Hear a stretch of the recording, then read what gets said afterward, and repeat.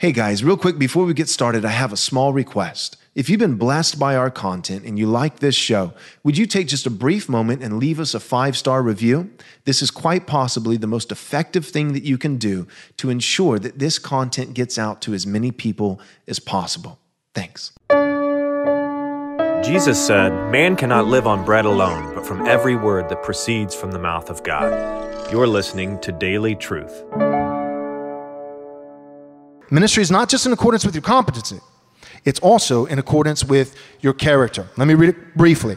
At the beginning of verse 19, Paul exhorts Timothy to hold on to the faith and a good conscience. In this context, faith is probably a reference to doctrine. Timothy is to hold fast to sound doctrine and the truth of the gospel. However, if he's going to do this successfully, Timothy must be careful not to violate his conscience, which is to be continually shaped and sharpened by the word of God. In the case of the false teachers, they had abandoned their good conscience, resulting in the subsequent shipwrecking of their faith.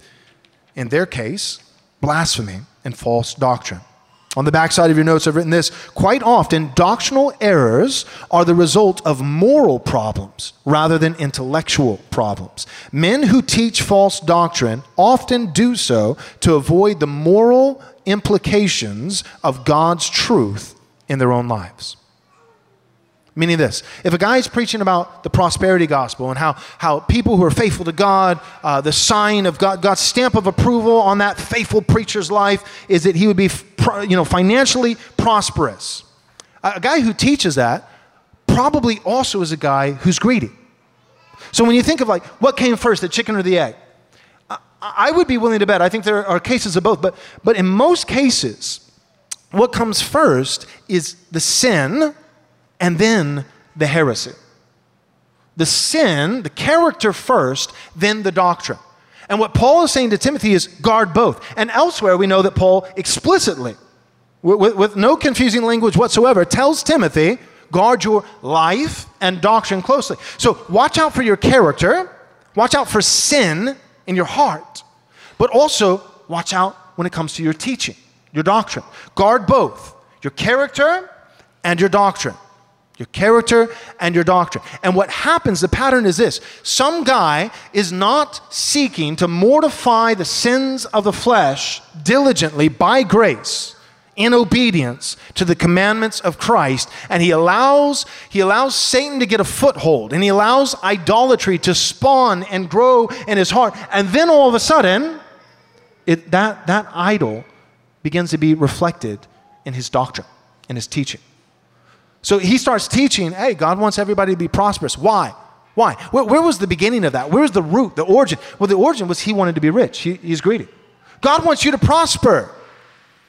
Okay, but why is he really saying that? Because he just bought a $60 million jet. That's why. It's pretty clear. Of course he has to teach that. Of course he has to teach, hey, God wants all, it's not just about me. I'm not selfish. I mean, I took all your money, I bought a plane. But other than that, it's not just about me, it's about you. You're supposed to be prosperous. But really what he's saying is he's defending his own personal prosperity. And it's the same with anything else.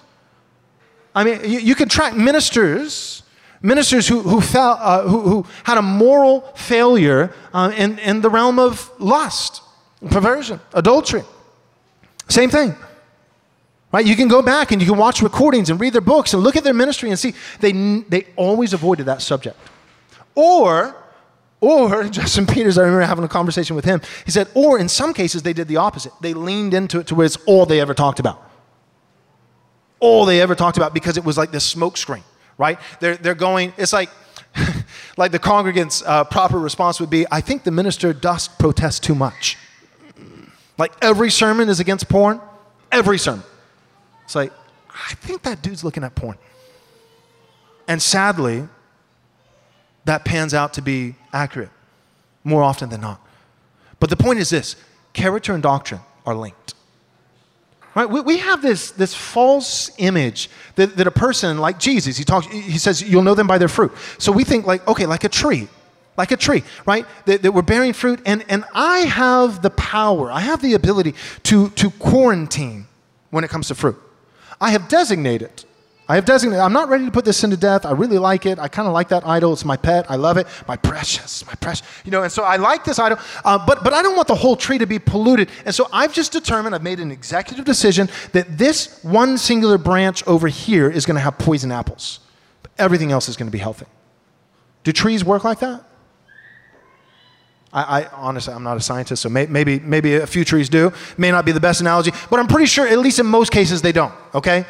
I'm sure the analogy breaks down. In most cases, for the purpose of the point that I'm making, in most cases, trees don't work that way. You're not able to designate just one limb for sin, one arena of your life. I'm going to harbor sin. Right? The Bible doesn't call us to subdue sin. It doesn't call us to quarantine sin, imprison sin. It calls us to kill it.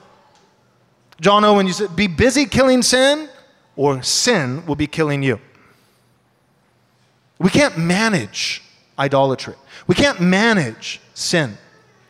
We have to, by God's grace, put it to death. Thanks so much for listening. But real quick, before you go, do us a small favor, take a moment, and leave us a 5-star review if you enjoyed the show. This is undoubtedly the best way that you can help us get this biblically faithful content to as many people as possible. Thanks so much.